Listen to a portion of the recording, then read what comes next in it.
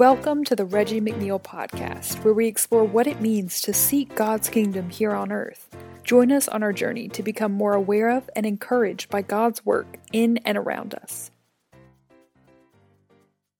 Welcome to the Reggie McNeil Podcast. I'm your host, Hannah Barton, and I'm here with Reggie McNeil. In our last episode, you observed that Jesus showed greater concern for bringing the kingdom of heaven to earth than merely getting people from earth to heaven. So how does this dynamic play into Jesus' establishing the church? Yeah, well, I want to say right off the bat, Jesus didn't come to establish the church. I grew up, by the way, with, I think, that understanding that that's what Jesus came. He came to, die on the cross, and so we could, get forgiven and go to heaven. But and he established the church. But that's really not Jesus' mission. He came to reveal the kingdom. Now, he establishes the church with a specific role in mind as part of his revelation of the kingdom. The one time that he talks about the church is the establishment of it. He talks about the kingdom of heaven over 90 times. He talks about church twice. It's the same thing repeated in two of the Gospels. And so when he establishes the church, though, it's even that, and he talks about the church, it's in the backdrop of the kingdom.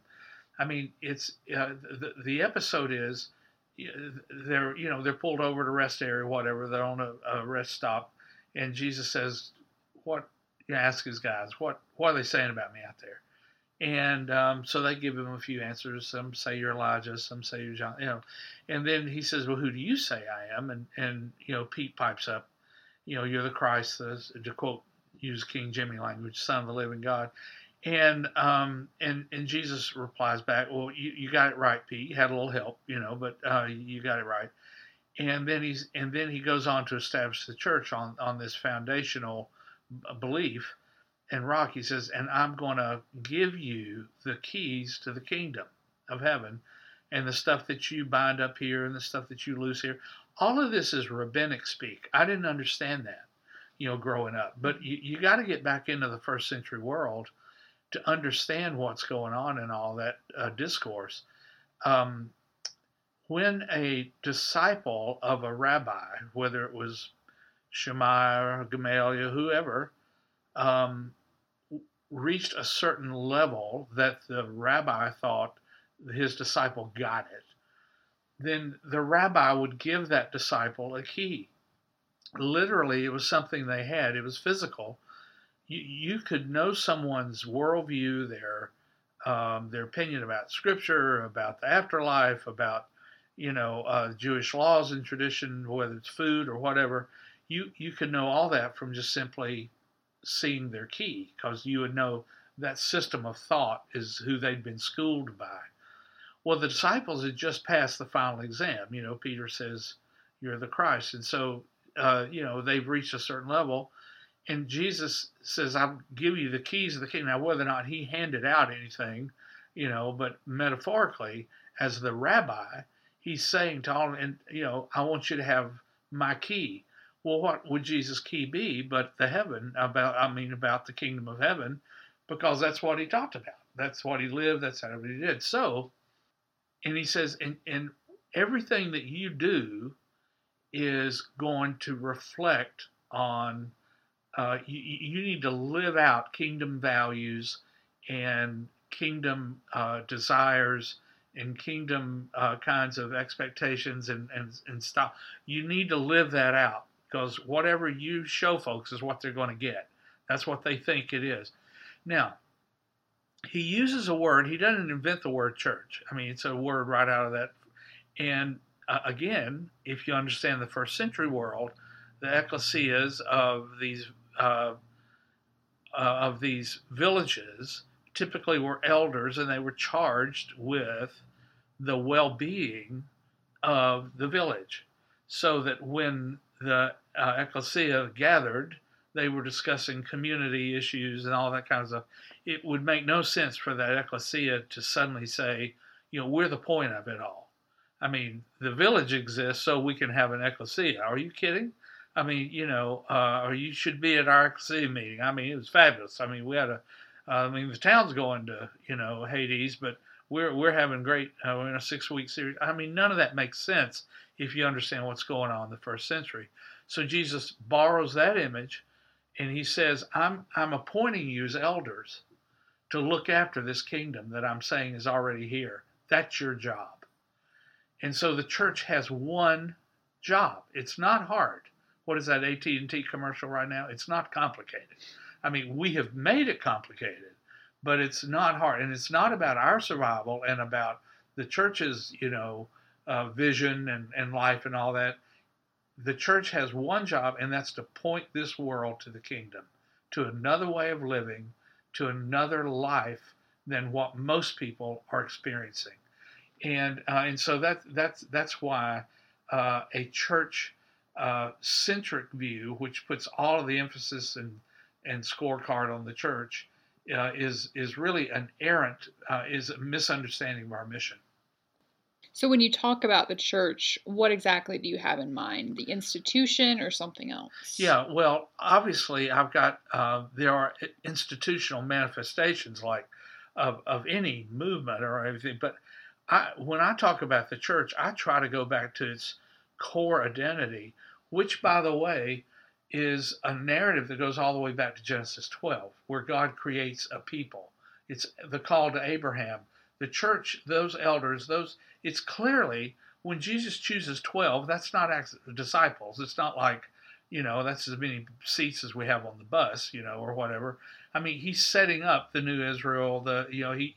So it's Abraham's call that's still the initial covenant that God forms with Abraham, and then what Abraham's job was. So God says to Abe, I'm going to bless you. Your job's to turn around and bless the world. Well, Israel struggled with that. Their entire being it was always the tension between the priests and the prophets. The priests would also always set up religion. The prophets would always come in and say, but we have a mission here in the world. And so it was always, and Jesus clearly comes down on the prophet side. He's identified in that regard. And so I think then to think of the church in any other terms besides its basic relationship. We are the people of God. That's the biggest narrative of the whole thing. And that's the narrative I think we stepped into. But as the people of God, we have a role to play. It doesn't mean we're the people of God, so we are in, you're out. No, the church is the people of God partnering with him in his redemptive mission in the world. I mean, there's a responsibility of what it means to be the people, not just privilege.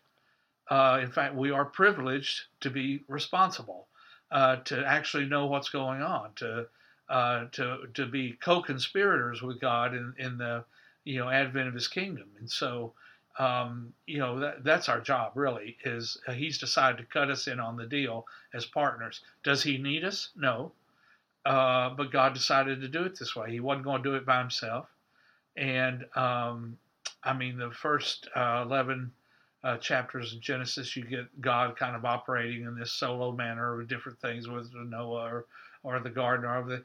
Since Genesis 12, God's decided He's going to work through humanity to the point that He assumes human flesh and comes and walks among us and says, I want you, this is what I have in mind for you.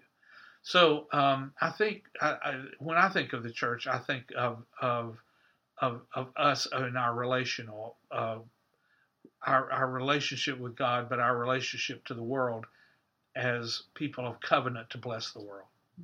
So you write and speak about our need to move from this church-centric to kingdom-centric ministry paradigm for the church. What exactly do you mean by that?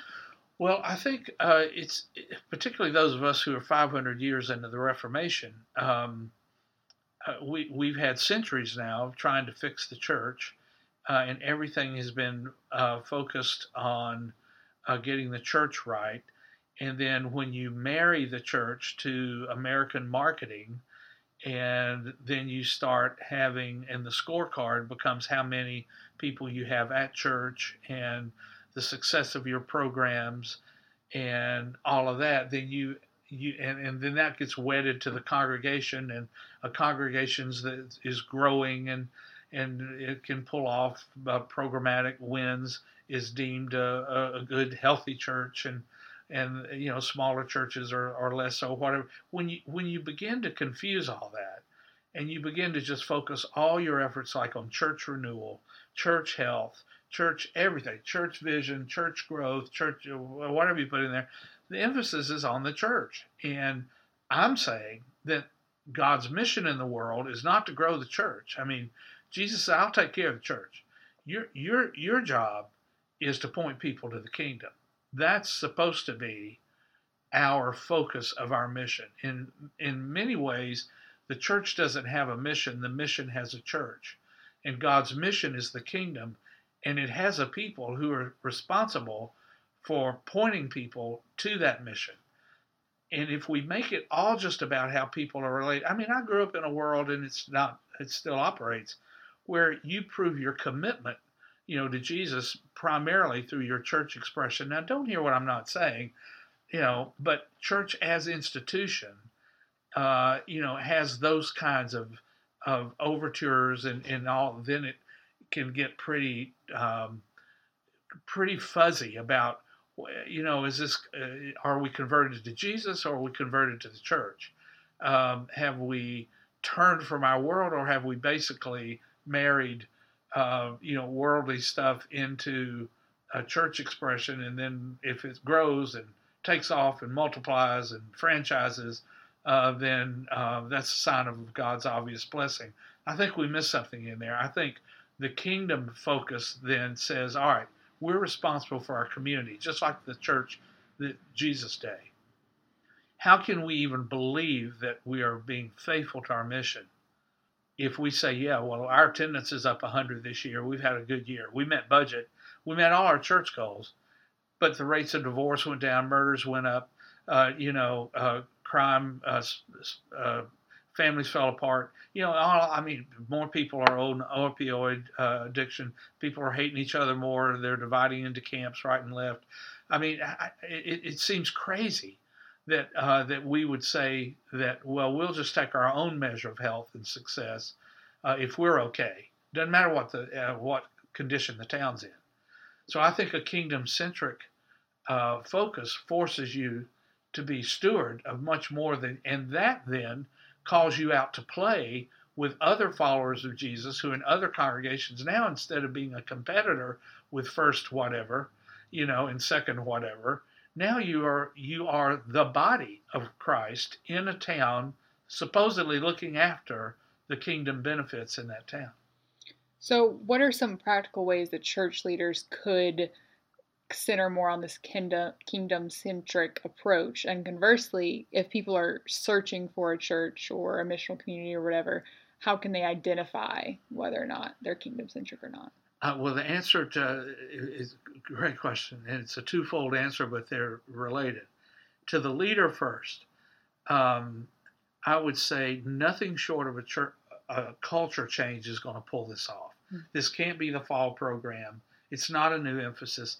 This is a major shift. This is as big a shift as the move from a Ptolemaic universe to a Copernican universe. Mm-hmm. I mean, the center of gravity changes. The kingdom, the church, in the church-centric world, the church is the center of gravity, and all the activities and all the programs that spin around the church.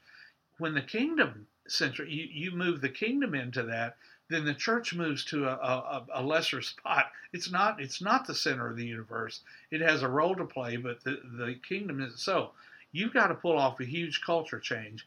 And I'll tell you, there are three things you have to do, and you don't get a pass on 2 out of 3. You have to do all 3 of these. You have to change the story, first of all. The narrative, in other words. What is the narrative of your church, your let's just say this is a congregational expression. You have to change. What are we about? Are we about being a great congregation? Can we crow about, we've got the finest this or that, our food's great, our customer service is good, we have valet parking, and you can't believe the music? Or is it about, the narrative of God's story and what he's up to in our community and how we're partnering with that? And I know this is not either or, because you are going to have to talk about it. So, I'm not that naive. But the point is, what is the big plot What captures 90% of your talk? I mean, you can tell. You can tell if folks are in it for them or we're really here for everybody else, and how we spend our money, what we talk about, all those kinds of things. Second thing that you have to change is the scorecard. In the church-centric world, it's all church. It's church statistics. How many people come to church? How often do they come? How much money do they bring? Just on and on. And how many people participate in our programs? Is this program doing well? In fact, even at church leadership conferences, we talk about programs as if they're people. I mean, I keep trying to tell church leaders all the time, God is not in the church business. He's in the people business. And that's that's the business we're supposed to be in. So when we refer to our churches and all in as a connection of programs and stuff, somehow we've missed this. For instance, I'll even ask pastors sometimes, how many better marriages do you have in your church than you did last year? And they look at me like I've got one eye in the middle of my head, and I'm saying, well, and they say, we don't know that. I mean, well, why don't we know that? I mean, if God's intentions are that people enjoy good, I promise you, people who are married care about that. They care about whether or not they have a good relationship with their kids. Why don't we ask that question? They care about whether or not they have a better outlook on life, or if they're depressed or they're anxious stuff. Why don't we ask that question? How many more depressed people do we have than we did last year? Who's dealing with the demons of whatever oppression there is, whether it's addiction or psychological stress, whatever. No, we don't use people metrics, and that betrays, I think, a lack of real attention to the main business. The third thing you have to change, I'll alliterate this so it'd be easy for me to remember. So you change the story and you change the scorecard, you have to change, again, your stewardship. That's the leadership. What do you think you're responsible for? Which means when I do hand-to-hand combat with church leaders and I'm thinking them and working with them through things, we talk about how they spend their time, where they're their own personal scorecards. What investments are they making in the community? What relationships do they have with other church leaders? What relationships do they have with leaders in other efforts? I mean, other sectors of their society. Because most of the stuff that we really need to deal with, the big societal issues in America, come down to a cross-domain concern. It takes more than just one person barking over here to get something done. You got to work with education and business and politics and healthcare across the board, whatever it is. So I think now for the individual member, I would look for a place within to use your word conversely, that I would look at, is the story I'm hearing from these people about the kingdom, or about how fabulous they are and how great this place is, and how privileged it is to be a part of this, and don't you want to tell your friends so they can be all right? And I'm not arguing the churches be bad. I'm just saying, but what is the main story? And what gets celebrated? Because that's what the scorecard is. That's what gets celebrated. So I would pay attention to that, and I would want to be around people that feel some responsibility for the kingdom, for the community, as an expression of their commitment to the kingdom, rather than we're building this magnificent tower that's going to reach heaven. Come with us. I mean, what do we think that story is about? So I would be nervous of climbing on anyone else's tower, of Babel. So I think that's what I would look for. You say we are seeing the rise of the post-congregational church. Does that reflect a growing kingdom awareness? I think it does, and I'll tell you why. We've had, basically, in the Western church, for the last 1,700 years, we've had one way of doing church. We've had one quiver in our, one arrow in our quiver, and that's the congregation. Now, it wasn't the first life form in the taxonomy of the church. The first life form was the house church. And so what we're seeing now, I think, in the move from church as institution to church as movement, which is what the move from church-centric to kingdom-centric pulls off. Whenever there's a new movement, there are new expressions that come to the fore, and I think we're seeing an expansion in the bandwidth of how church expresses itself. Still, congregation's fine, but there are millions of people in our own country, and an increasing number of people, by the way, that are not susceptible to being congregationalized in their spiritual journeys. Their life rhythms don't match the congregation. Maybe they work on Sunday. Maybe they're gone 3 weeks out of the year traveling. Or out of the month traveling. There are all kinds of reasons that the congregational every 7-day rhythm just doesn't fit their life anymore. And so I'm seeing church as restaurant. Now, by the way, I know there are people listening to the podcast that, from a church-centric world, we decide what's a real church. Mm-hmm. I'm talking about what the church is, not a church. And the church is an expression of the people of God partnering with Him in His redemptive mission. So I see people who are, pursuing church as restaurant. They're pursuing church as their business. I won't use names here because these, businesses go. I'm not trying to get folks distressed with people that may not see it the way they do. But I sat with business owners not long ago that had thousands. They are the biggest company in their industry in North America. And they said to me, our business is our church. And they literally build communities for their workers. And I don't mean this in a spooky kind of way like The Circle or whatever that novel was or whatever. But I'm talking about to give people who are working in minimum wage, who can't get stuff that a lot of people can by virtue of the wealth that they've inherited or comes down to them or the jobs they have, because you're not going to get much of a mortgage at $15 an hour. And so they literally build communities. They set pastors up in the communities for these folks, along with schools, along with health clinics and stuff like that.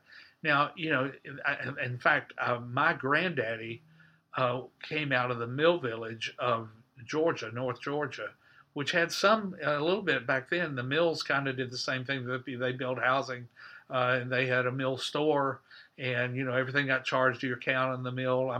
It can feel constricting, but it gave people a chance to move up from a certain level of life. And because people came out of that mill village and went on and made lives, like my own family. So my point being is these folks are poor now. They are they are churching. They see church as a verb. Maybe that's the best way to say it. It's not a thing. It's a way of being in this world. They church their way through their business. I'm seeing churches, sports club. I'm seeing just a wide variety. So I think, and its missional communities, as people, I'm thinking of one church that multi-sided through beginning being mentors in multiple schools in their District 9, to be exact. And this is in a non-Bible Belt state. So I'm not talking about, I'm talking California here, where. So they were able, through serving very well, to gain the respect of the school system, and they provided a bunch of stuff. And now they're even thinking about a network of missional communities that is literally dispersed along the spine or the network, not a single spine, the web of those relationships in those 9 places where they have people that are mentoring every day. I think it's brilliant. I think the network church is where we're headed. COVID has pushed us, the church out onto the street. And I think we're going to be looking for new ways for the church to exist, not just in digital form, in internet, which is a lot of that is still just taking what's going on in the building and pushing it out. But people are literally figuring out how to love their neighbors and serve their communities and are creating, churching their way through every aspect of their life. What are some implications for kingdom-centric living for those of us who identify as Jesus followers? Well, I think, and I want to talk about that. That's a good segue into our final podcast in this series, because if this doesn't have personal implications, it's still just left up to, theological inquiry and reflection, when in fact, I think it means that you and I, if we profess to follow Jesus, then we have said He is our King. And His kingdom is, because it's important to Him, it's important to us. That would be like being married and you don't care what's important to your husband, wife. No, if you're married, the stuff that gets important to one gets important to both if it's a healthy relationship and there's communication. Well, that means then that I've got to figure out how I am a person of blessing, partnering with God in His redemptive mission right in my own world. And I'd like to unpack that a little bit in our next episode. Sounds good. Well, thank you for joining us. You can find more of Reggie's work on his website, reggiemcneil.org, or on Facebook and Twitter at Reggie McNeil. Stay tuned for the next episode on The Kingdom and You.